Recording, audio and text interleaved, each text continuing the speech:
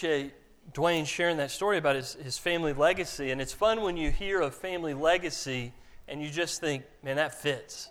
That fits. Because he talks about you get to choose in your life whether to respond to things positively or negatively. You go ask David how he's doing on a day that he's having a little bit of a bad day, and he'll say, I could complain about it, but what good would it do?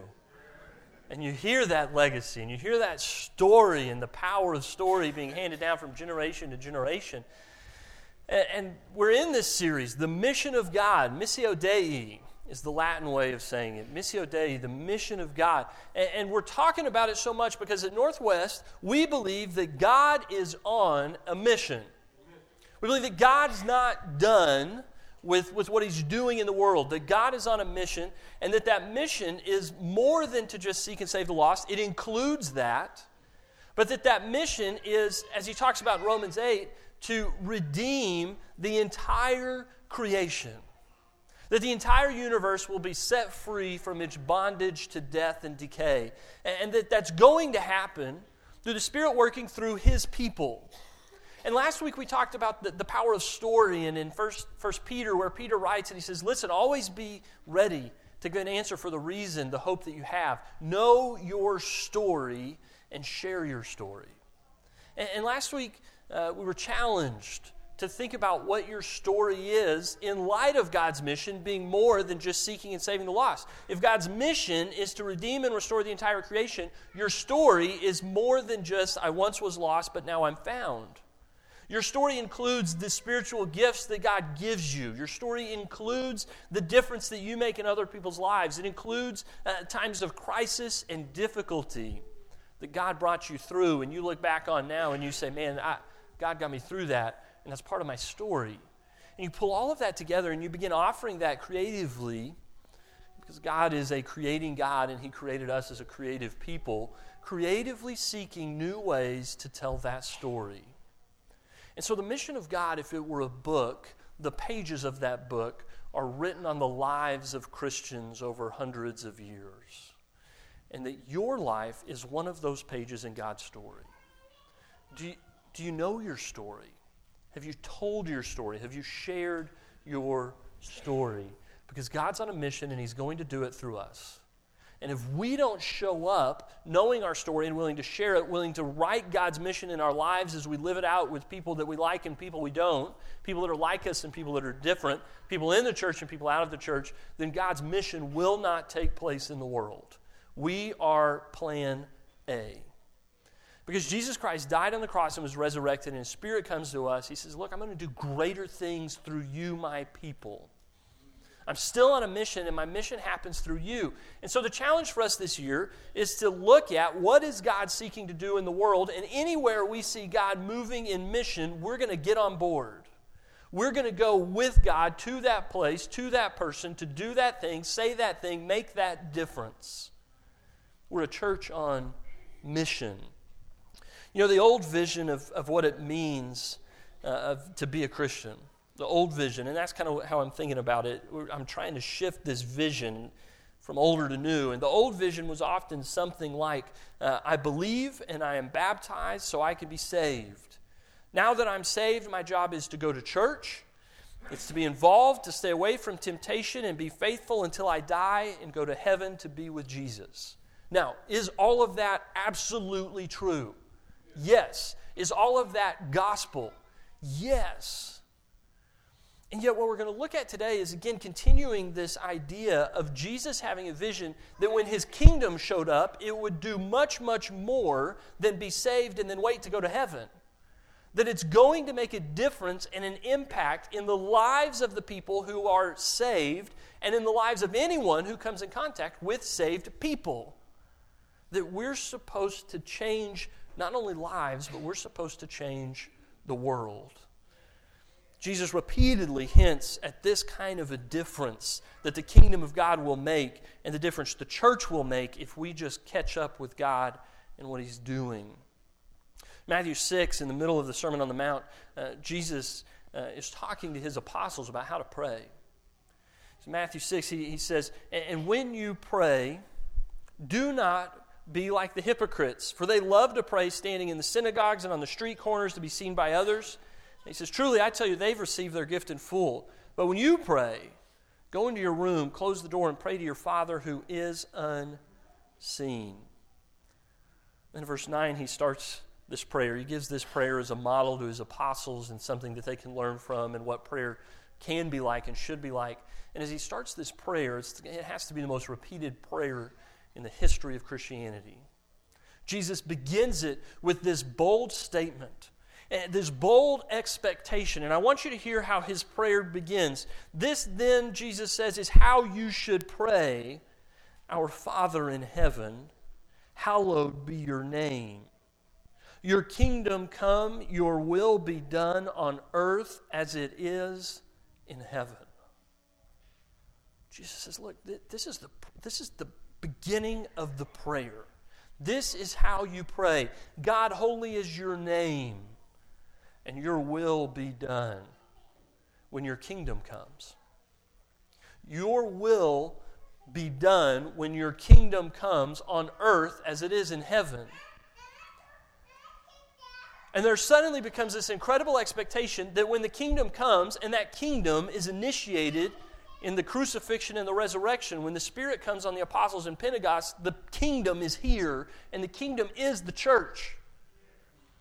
What Jesus expects is when his church shows up, that God's will starts to be done on earth as it is in heaven. In heaven, there's not a lot of hungry people, right? In heaven, there's not a lot of people that need clothes, and there's not a lot of people that are lonely. And Jesus expects and prays and teaches his followers to pray that when the church shows up, that hungry people start getting fed, and naked people start getting clothing, and people that are alone start getting visitors and relationships. Jesus' prayer is that the church will start to change the world to be transformed into what God wants it to be. That's a bigger vision than we've often caught as Christians. It's a bigger vision than church attendance and waiting until we go to heaven, and that's true and that matters. But this vision is that when the church shows up, people's lives get blessed and changed and transformed, and the world looks different because God's will is being done here just like it's being done in heaven. It's a different kind of job description for those of us who claim to believe in Jesus Christ. And it's not just there. Earlier in the same sermon, Jesus, in Matthew 5 and verse 13, he says, listen, you are the salt of the earth. And he's talking to anyone who will take his teachings and put them into practice. He says, you're the salt of the earth. But if the salt loses its saltiness, how can it be made salty again? It is no longer good for anything except to be thrown out and trampled underfoot. And I know how much flavor matters because I tried to make mashed potatoes the other night, and my kids wouldn't even let me put them on their plate. All right? Flavor matters. A little bit of salt goes a long ways. Easy. The potatoes were not that bad. They are all still in the fridge. No one's touched them in 4 days, so maybe they were. Salt matters. You put a little bit of salt on something, and it completely changes it. Completely changes it. Jesus says, listen, you're the salt of the earth. But if the salt loses its saltiness, how can it be made salty again? We've got a problem when we have a church that has got too much internally focused that's inside of its walls, and I don't mean Northwest, I mean the church at large, that's so internally focused that we're not salting anything. That our neighborhoods exist without any knowledge of who we are and what we're doing. That we're not building bridges into their lives and there's not bridges that they can cross to come into ours. We've lost our saltiness. And Jesus in his sermon says, listen, if your church is making no difference in the world around it, you're not salt. And if a salt has lost its saltiness, the only thing it's good for is to be walked on. You are the light of the world. A town built on a hill cannot be hidden. Neither do people light a lamp and put it under a bowl. Instead, they put it on its stand, and it gives light to everyone in the house. In the same way, let your light shine before others, that they may see your good deeds and glorify your Father in heaven. It's all too easy right now. One of the most popular kind of arguments that atheists have against Christians today is that if this is what the people of God look like, then I don't want to believe in that kind of a God. What Jesus believes is that when the kingdom shows up, that we're going to become the light of the world in such a way that when we let our light shine before others, that they may see your good deeds and glorify your Father in heaven. That as a result of our saltiness and our light that shines, that we let it shine on the hill in such a way that it happens not through right thinking, but through good deeds that make a difference in the life of others. That when we as God's people do that other people in the world might say, I don't know if I believe in their God, but I at least believe that they do, and I'll give credit and glory to God on account of what I've seen in His people. It's a different kind of job description. It's a different kind of vision. And it's not just in the Sermon on the Mount. This is part of how Jesus expects the church to show up and the kingdom to make a difference. And so in Matthew 13, he's again teaching. Verse 31, he says, he told them another parable. The kingdom of heaven is like a mustard seed, which a man took and planted in his field. Though it is the smallest of all seeds, yet when it grows, it is the largest of garden plants and becomes a tree, so that the birds come and perch in its branches. And so here's both the good news and the challenge. As Jesus' teaching so often show up. Here's the good news. If you're thinking, I'm just me, what difference can I make? Jesus agrees. You're just a mustard seed until you become a kingdom person. And then suddenly the kingdom person, who's the mustard seed, gets planted and grows into this tree, a plant that's so large that even the birds can come and rest on its branches. The good news is that even with all of your weaknesses and your inadequacies and your fears and the things that you worry about and your anxieties, the things that you think you're not capable of, with you, if you'll just step out in faith, God will grow you, little mustard seed, into a tree. Then there's bad news, right? That means we're out of excuses. It means that all the reasons that I want to tell God that He should choose somebody and it should be someone more qualified than me, God says, oh, you feel like you're just a mustard seed? I've got good news about mustard seeds in the kingdom of God. He told them still another parable. The kingdom of heaven is like yeast that a woman took and mixed into about 60 pounds of flour until it worked all through the dough. And if you worked with yeast and you work it through, you just put a little bit in and the bread starts to grow and it spills out and it just can get in 60 pounds. This is a huge amount of flour, a little bit of yeast in that batch, and it's going to grow and grow, and it works through the whole dough. It doesn't just stay where you put it. It gets all through it, and it grows into something incredible, and it blesses many who come to the bread to eat. Jesus doesn't envision His followers becoming saved people who then come together to sing and learn and study and not make a difference.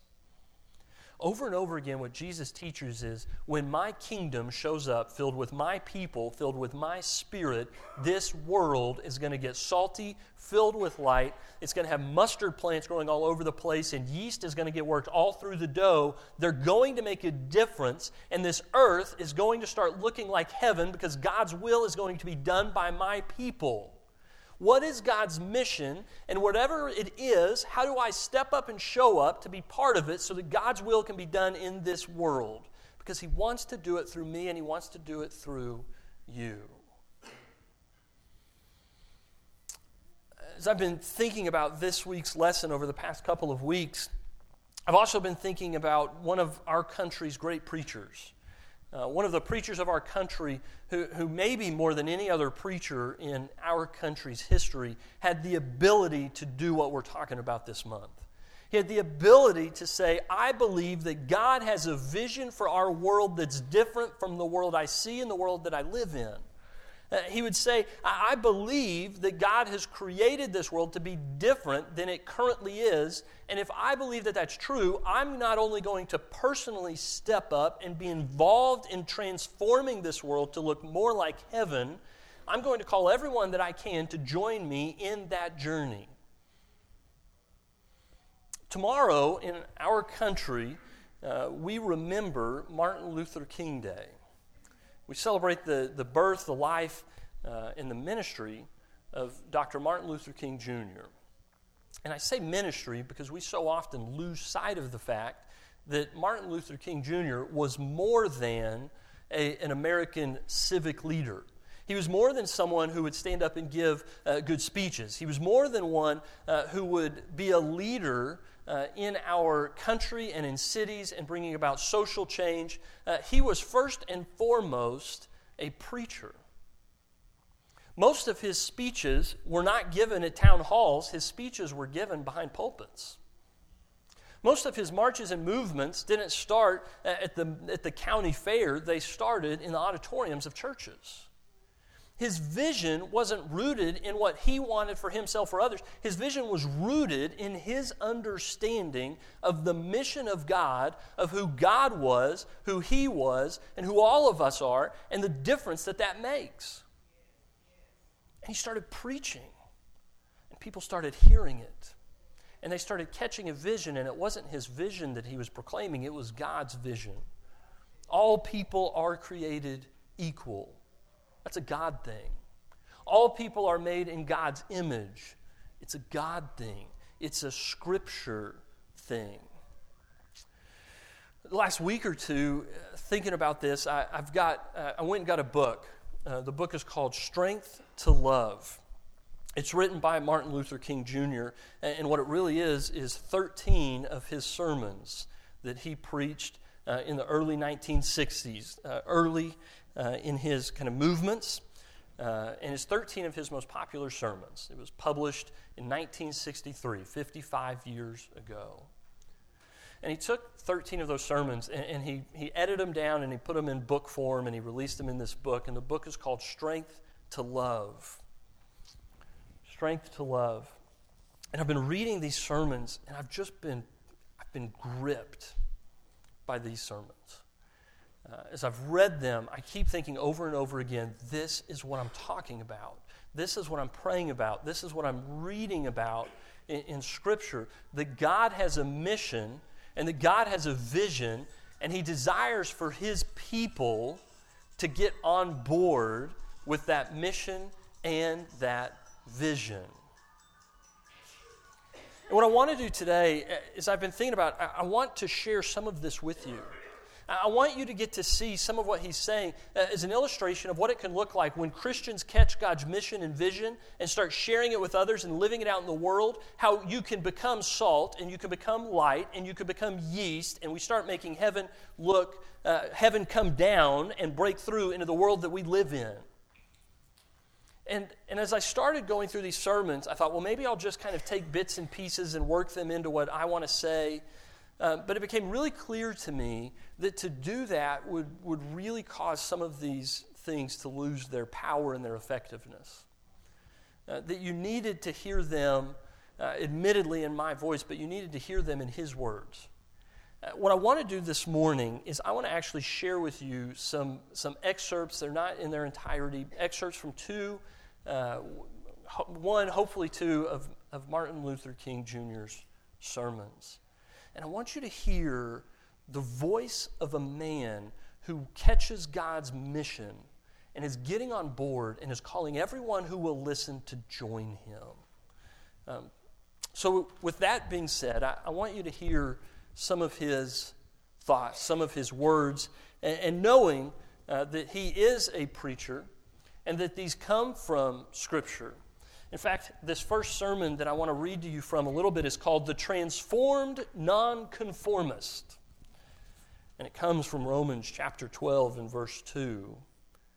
Romans 12 and verse 2, the Apostle Paul writes, "Be not conformed to this world, but be ye transformed by the renewing of your mind." Do not be conformed to this world, but be transformed by the renewing of your mind. Do not conform is difficult advice in a generation when crowd pressures have unconsciously conditioned our minds and feet to move to the rhythmic drumbeat of the status quo.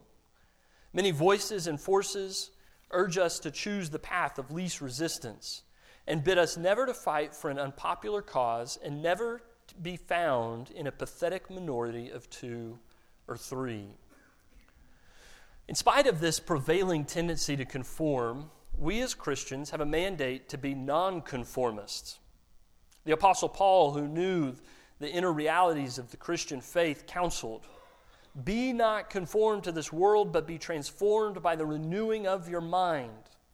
We are called to be people of conviction, not conformity, of moral nobility, not social respectability. We are commanded to live differently and according to a higher loyalty.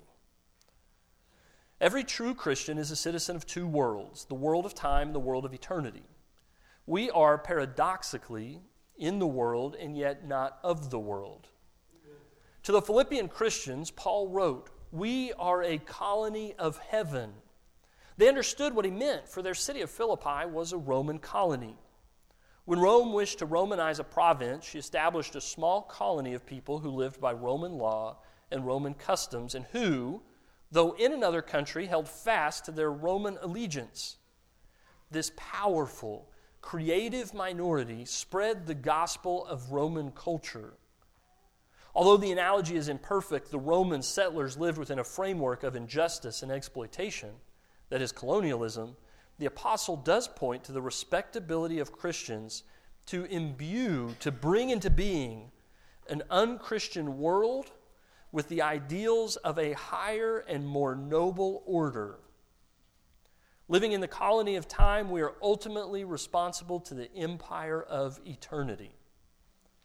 As Christians, we must never surrender our supreme loyalty to any time-bound custom or earth-bound idea, for at the heart of our universe is a higher reality, God and His kingdom of love, to which we must be conformed. When an affluent society would coax us to believe that happiness consists in the size of our automobiles, the impressiveness of our houses, and the expensiveness of our clothes, Jesus reminds us a man's life consists not in the abundance of the things which he possesses. When we would yield to the temptation of a world rife with sexual promiscuity and gone wild with a philosophy of self-expression, Jesus tells us that whosoever looks on a woman to lust after her has committed adultery with her already in his heart. When we refuse to suffer for righteousness and choose to follow the path of comfort rather than conviction, we hear Jesus say, "Blessed are they which are persecuted for righteousness' sake, for theirs is the kingdom of heaven." When we allow the spark of revenge in our souls to flame up in hate towards our enemies, Jesus teaches, "Love your enemies, bless them that curse you, do good to them that hate you, and pray for them which despitefully use you and persecute you." Everywhere and at all times, the love ethic of Jesus is a radiant light revealing the ugliness of our stale conformity. 55 years ago. He quotes Longfellow, who said, "In this world, a man must either be an anvil or a hammer," meaning that he's either a molder of society or is molded by society. Who doubts that today most people are anvils and are shaped by the patterns of the majority? Or to change the figure, most people, and Christians in particular, are thermometers that record or register the temperature of majority opinion, not thermostats that transform and regulate the temperature of society.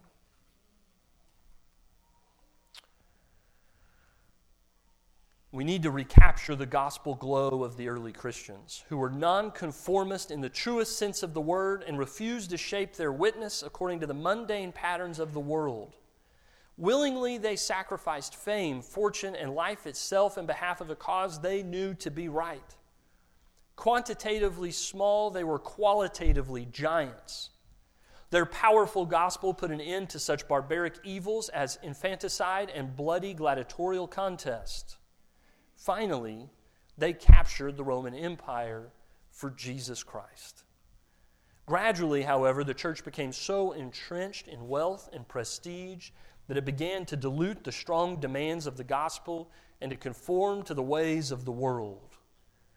And ever since the church has been a weak and ineffectual trumpet making uncertain sounds, if the church of Jesus Christ is to regain once more its power, message, and authentic ring, it must conform only to the demands of the gospel. Honesty impels me to admit that transformed nonconformity, which is always costly and never altogether comfortable, may mean walking through the valley of the shadow of suffering, losing a job, or having a 6-year-old daughter ask, "Daddy, why do you have to go to jail so much?" But we are gravely mistaken to think that Christianity protects us from the pain and agony of mortal existence. Christianity has always insisted that the cross we bear precedes the crown we wear. To be a Christian, one must take up his cross with all of its difficulties and agonizing and tragedy-packed content and carry it until the very cross leaves its marks upon us and redeems us to that more excellent way that comes only through suffering. In these days of worldwide confusion, there is a dire need for men and women who will courageously do battle for truth. We must make a choice. Will we continue to march to the drumbeat of conformity and respectability, or will we, listening to the beat of a more distant drum, move to its echoing sounds? Will we march only to the music of time, or will we, risking criticism and abuse, march to the soul-saving music of eternity? More than ever before, we are today challenged by the words of yesterday. Be not conformed to this world, but be ye transformed by the renewing of your mind.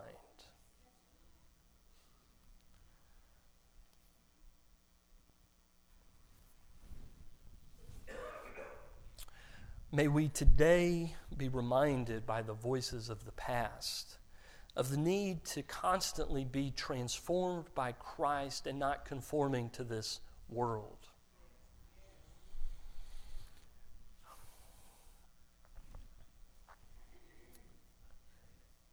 As I've been thinking about and praying about this lesson, I've hoped that it will illustrate what we've been talking about this month, the mission of God and our joining with God in that mission in a way that's both powerful and a way that's timely. I hope tomorrow you're going to see on social media, you're going to see on TV and hear about it on the radio. Some of you are going to be off of work to remember and honor the birthday of a man who was first and foremost created in the image of God and who believed that we all were. And that because of that, we were created equal. And he looked at the world that was around him and he said, this world does not reflect that spiritual reality.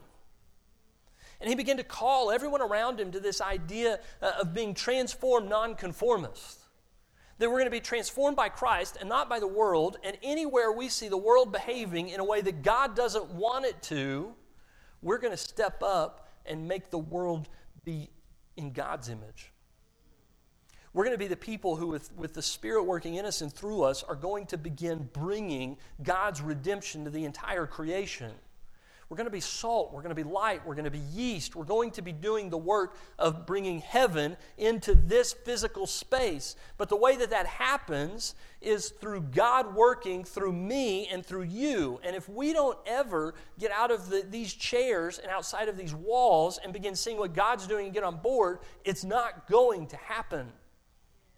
And if we don't begin learning what our story is and letting God write on my page His mission and His reality and what He wants to be breaking into this world, then how is this world ever going to read that story?